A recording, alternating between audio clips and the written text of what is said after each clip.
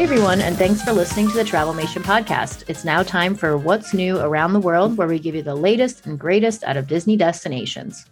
First up, 4th of July park passes are fully booked for the Magic Kingdom. Wow. Disney announced the other day that at the 4th of July fireworks are returning to Magic Kingdom on the July 3rd and 4th. So as of right now, the 3rd is still available if you want to go in the night before. I wouldn't go on the 4th anyway, but it is already sold out or full for the day. So I guess my only advice, if you're still trying to get in on July 4th, is pound the app or Park Hop. But that's all I've got for you guys. What do you have for me this week, Tim? So that's interesting. We haven't seen much of the park hopping close. We saw it one day after Christmas last year, but I wonder if it could go into effect that day. Who knows? Not even on October 1st. No. They let like another 10,000 people in. Yeah, they're like, you're fine, come in. That's because everybody left. They're That's like, right. Oh, nothing's happening? Cool. Okay, we're good. Hashtag Tim. Yeah, and we were gone. So my news happens to do with the Animal Kingdom Park. The celebration of Festival of the Lion King's final performance actually happens on July the 4th. So look at that segue there. But from July 5th to the 15th, there will be no show because on July 16th, the full show of Festival of the Lion King will return. So we'll have the Tumble Monkeys, we'll have the aerial dancers. The entire show is coming back, which I'm so excited about. Yeah. So, yeah. I haven't seen celebration of the Festival of the Lion King. When you leave, it's fine. But when you leave, you're like, God, it just feels very short. And you can it's also awkward because you can tell that, because it's fully choreographed, right? It's a show. They have their spots and it was choreographed when social distancing was still a thing. So it's kind of like the Beauty and the Beast show where he dies, but she's like 10 feet away, I love you. It's kind of that thing where nobody's near each other. So it just feels like almost like in an old era, you know what I mean? Because that's kind of gone everywhere else. So I'm excited for the old one to return. So what you got, Austin?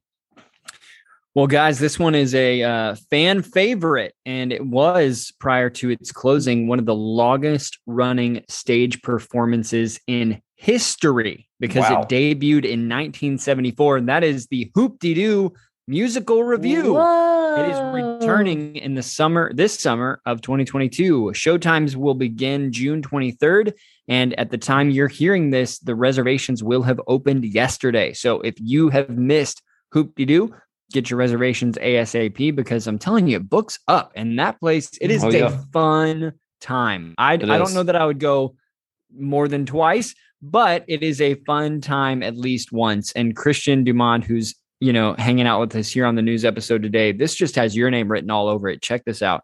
Well, listen, zany comedy with lots of laughs, an unforgettable countrified feast full of fried chicken, smoked barbecue ribs, and a variety of savory sides. Does that not sound like Christian Dumont? I hope there's some bread in there. If we're lucky. No vegetables. Garlic bread. No vegetables. Look at that. I love it. But Christian, any news from your side of the country today? Straight off the gossip rag. Are you ready for this? You're never going to believe this. A lady was riding the seas with Nemo and friends, in her little clamshell, in that pink shell. She was fumbling with her Apple Watch, not just any Apple Watch, a $1,300 Hermes Apple Watch, slips off her wrist. Her husband jumps off the shells move in here. He jumps off the ride while it's moving. They have to shut everything down. They can't find it.